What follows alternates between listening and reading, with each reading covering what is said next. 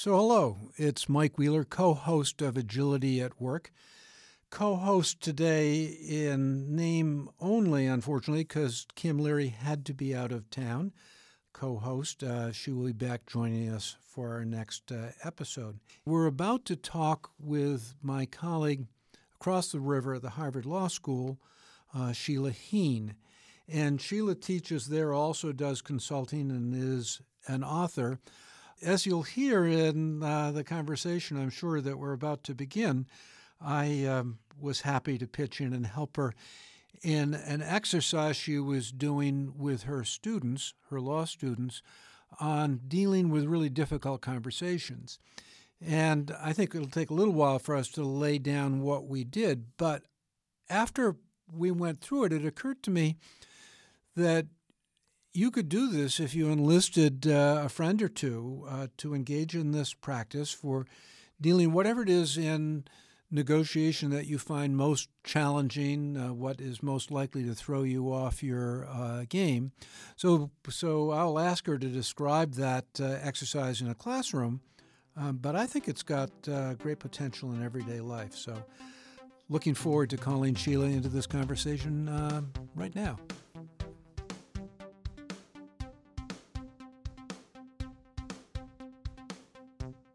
So it's great to be here with Sheila Heen, an old friend and colleague, teacher of negotiation at the program in negotiation, a consultant and trainer as well. I'm hoping today, Sheila, though, we can talk about your book, Thanks for the Feedback, which you co-authored with Doug Stone. It's interesting, if we think about negotiation, it's often kind of there's a buyer, there's a seller, there's a plaintiff, there's a defendant, there's the U.S., there's Russia, or whatever the case may be. But a lot of the most challenging negotiations I've found, at least people reporting it, are internal. In your work, do you find that to be the case, where they're negotiating sideways with colleagues or up for resources, or maybe even down in terms of people who report to them? Oh, for sure. And even when we're negotiating across the table, right, outside of our organization, even then often it's my internal negotiations, what we would sometimes call behind the table, that are the most challenging for me to try to corral key stakeholders within my own organization to get on the same page about what we want and what the priorities are, or why we should allocate resources in a different way. Aha. I was thinking of something else, too. And, of course, there's the own negotiation that you've got going on in your own head that our friend and colleague Bill Ury talks about, negotiating with yourself. So, oh, for sure. It's a that kind of internal. Yes, exactly. But no, I was thinking I was thinking exactly about what you are as well. And if you're in an organization of any size, it doesn't have to be very big. There are regular performance reviews and then informal exchanges between somebody who's higher up the organization and wherever you are situated. That's what your book with Doug is about, right? The Thanks for the Feedback. It is. And so in thinking about feedback, we can connect these two concepts as you've just done, which is part of what's hard about internal organizational conversations is that we have long history with each other in many cases, and we have all kinds of feedback for each other for how I wish you would change, because working with you has a lot of costs for me. But then you somehow, bizarrely, also have feedback for me, because you somehow think I'm the one who needs to change to make things better. And that can often prompt negotiation with myself about what to make about that feedback, about who I am and how much of it feels legitimate, and also about the fact that it's coming from you, who I find irritating and frustrating to work with. And so all of that is part of the topic. Yeah, when you say you're just positioning me there. You don't feel that way in real life, do you, Sheila? Or... Yeah, this is just a friend who feels that way about you. But so it's relational. You're negotiating the relationship, which is not trading this for that. It's an ongoing relationship with a history that might be good or not so good or bad. And you're also in a situation where there's likely to be some future. So relationship and identity are tightly intertwined. Beyond saying that it's hard to do right, what can we do if we're on either side of the table to make that a more constructive process? Well, I think that you're exactly right, seeing something that I think we didn't see for a really long time, because most of the work around feedback conversations has traditionally focused on the skills of the giver. Like if you were just more skilled as a giver, well, then people would take your feedback. And I do think that there's a lot that we can learn to be more clear and more skillful. And then inevitably we notice that no matter how skillful we are, sometimes it doesn't go well.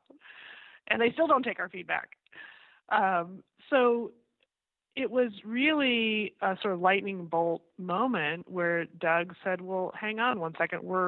So far we were only focusing on half of this equation, which is the skills of the giver. What about being the receiver?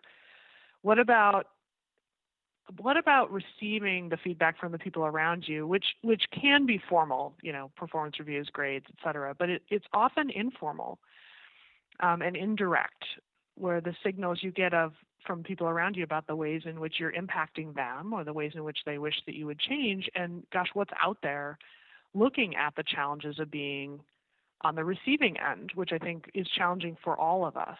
And that really led us to be thinking more holistically about, okay, how do you make these conversations into richer conversations? And actually, as a receiver, if receiving feedback is a distinct set of skills, which I have come to believe that it is, a distinct set of leadership skills, if you could become a better receiver, you could sort of take charge of and drive your own learning, and you can create a culture of learning within your team or within your organization. I want you to pull me back to this, but I want to go sideways just for a second, because you made me think of something, a little interlude that I love, and it has to do not with the receiver but with the giver, though actually it has to do with both.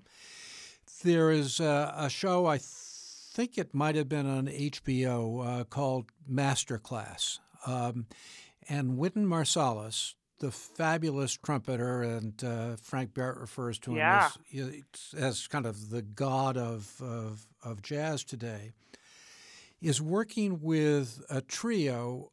One of the kids might be 20, but there's somebody else who's on a sax, as I recall, who's 17. And they do a little number. And Wynton, we use first names in jazz, Wynton goes over and puts his hand on the guy's shoulder and says, "I love your energy." And then he stops. He says, "I love your energy." He said, "You notice why I stopped at that point?" The kid's a little bewildered. "I stopped because I want you to hear that.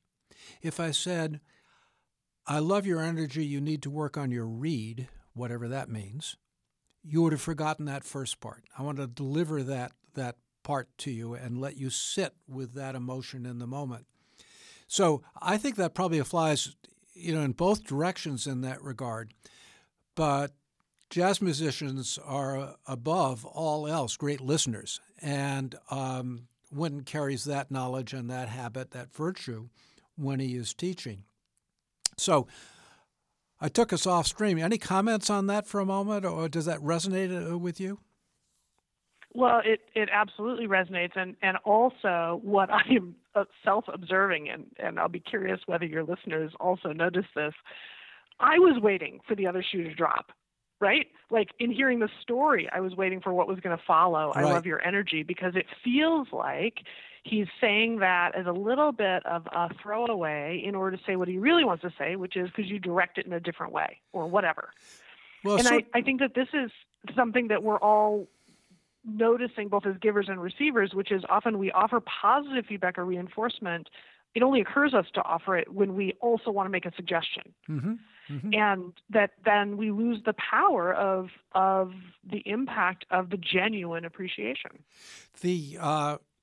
And I can't do justice to it, Sheila. He goes over, he puts his hand on, he looks in the guy's eyes. He takes a moment even to start. So the I love your energy is very gracefully delivered, and I think felt. So, as our friends in the mediation world sometimes say, you've got to go slow to go fast. Yeah. But I took you off track. Can we go? We talked a little bit about the giver, the receiver. What can the receiver do to manage these delicate conversations, relationships, and identity issues? Yeah, well, so one thing is something that actually I learned from Roger Fisher and Alan Sharp and John Richardson, because it's actually in their book, Getting It Done. But it's the idea that there are actually three different kinds of feedback. And we throw away this word feedback, but there are three different kinds that have very different purposes. And as a receiver, partly I can be aware of that and aware of what kind of feedback would be helpful to me right now.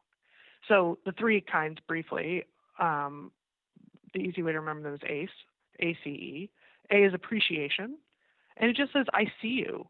I value what you're bringing to the table. I notice how hard you're working. I notice the progress you're making. This is a big piece of what keeps people motivated and engaged. And it's what Winton is doing with him, right? Yep. He's saying, I see and just so enjoy. I'm like reveling in the energy you're bringing here. The second kind is coaching. And coaching is anything designed to help you get better, more effective, more knowledgeable, more efficient, whatever. Coaching is a term of art for a particular illustrative way to help people learn, and that's included, but we also just mean anything designed to make me better counts. So that coaching is really the engine for learning and change and achieving mastery. And then the last type, E, is evaluation, which rates or ranks you. It tells you whether you're on track, grades, performance reviews, etc. And I think that we, as human beings, we need all three kinds in order to learn and grow as negotiators and as human beings and leaders. And we need different types at different times.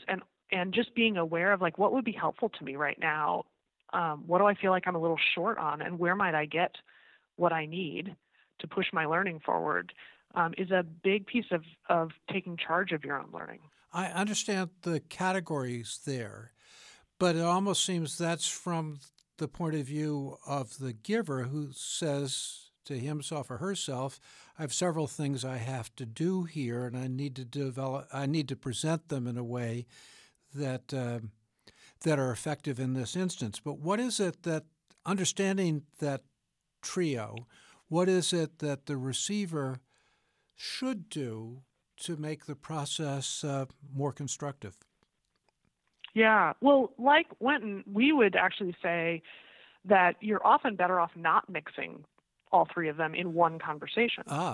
Because one will overshadow or seem to cancel out the other. Like if he expresses appreciation and then adds immediately a piece of coaching, the power of that appreciation, the genuineness of it can get lost. Likewise, if you mean to offer coaching, but you say, well, that didn't go so well, here's something you could do instead. What the other person hears is, you really screwed this up, which is an evaluation. It can overshadow people's ability to hear coaching.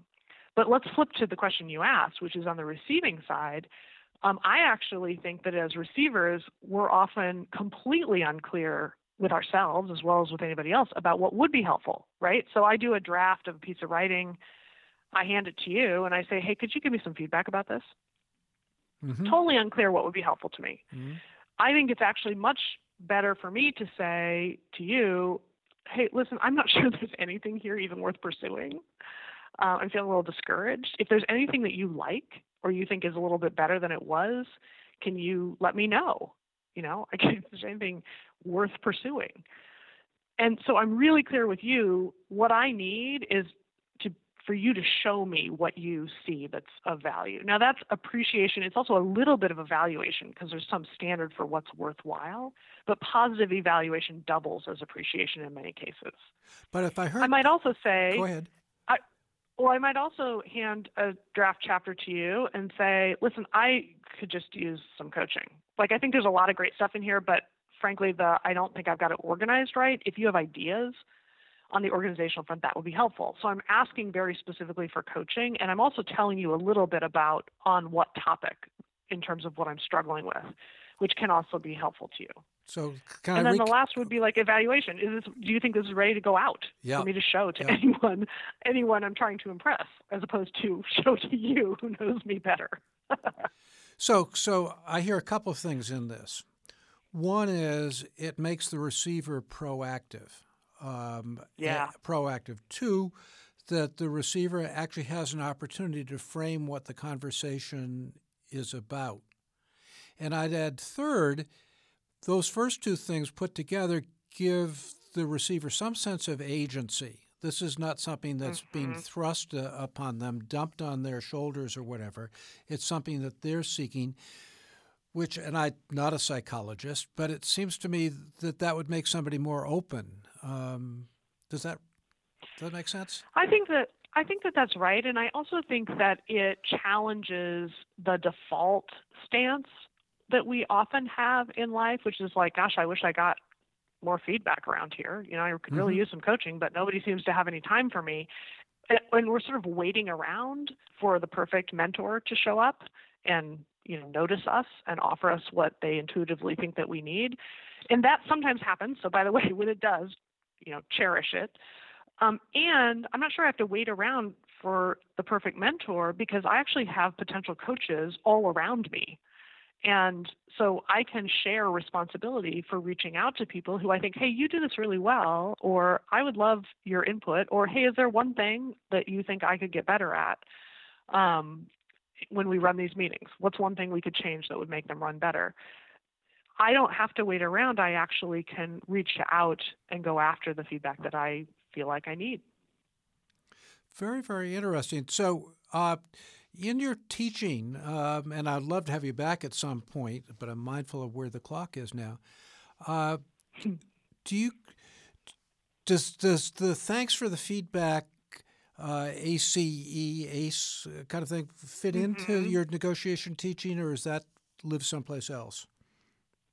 No, it absolutely does. So we do a session on thanks for the feedback on the first day or two of class to share with students, like, we're in this together and we're not always going to know what you need. And by the way, the people you're going to learn the most from are each other.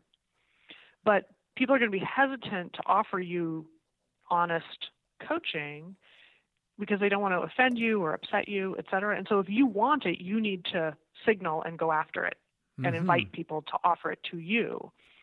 So what that means is that regularly when we have students, get together with the people you negotiated with, we will often set up a structure. We say, offer one thing that you noticed somebody else did that you thought was particularly effective, that you appreciated and wanted to learn from. Or one thing you noticed that they've gotten a lot better at since the last time you negotiated with them, which was 2 months ago. And if you would like a piece of coaching, ask for one or two things that your counterparts think you could change or do better. Or if there's a moment where you're not sure whether you handled this very well, ask them, what impact did it have, and what suggestions do you have for me for what to try instead? So that we're putting the language into the way that we're working together. And by the way, when we do the course evaluation is structured the same way. Right. Tell us one or two things you particularly appreciated about this class. Tell us a couple of things you're coaching, it's labeled coaching, for how we could make this class even better. So interesting, as I'm thinking about stepping back in the MBA classroom, not thinking about it, it's going to happen in a couple of weeks. Whether you're thinking about it or not. Oh, I've been thinking about it a lot, but mostly about logistics. Yeah. But like you, I incorporate a lot of peer feedback in the course. And I probably should do a little more explicit work on what that entails beyond telling them to be candid. And the last thing I would add, and I'd like your comment here, I know that you've got a plane to catch. If it's around something that's actionable, a specific thing, then it's grounded in an example that something can be done, as opposed to generally asking, how am I doing? Does that make sense? It does. So partly partly we're thinking about the ladder of inference, right? The more specific someone can be, the more helpful it is. Specific both in terms of what you noticed that I did. It's much easier for me to understand what you're talking about if you say to me, one of the things I thought was really helpful is how friendly you were at the beginning. Oh, okay, great. But if you say, one of the things you did right away is that you introduced yourself and then you asked, whether it had been a busy week. And that felt like we were connecting personally in our actual lives, and which helped me kind of get to know you a little bit. And then I think that helped us get aligned in terms of sort of how we were going to go about this. It was easier then to talk about X or Y next. Well, that actually helps me know what specifically I did or what I could have done. Here's one thing I know, even better.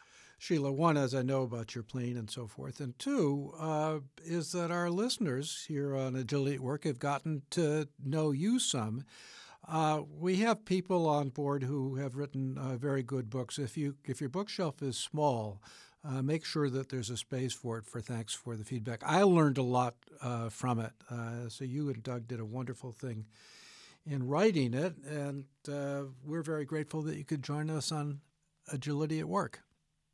Well, and to give credit where credit is due, one of the challenges for us was, what is a title for this book? Nobody likes feedback. No one's going to read a book with the word feedback in the title, and we struggled with it for months, and you were the one who handed us the perfect title because it captures that conflicted feeling we have about feedback, where sometimes we feel genuinely, thank you for the feedback. It really was helpful and valuable.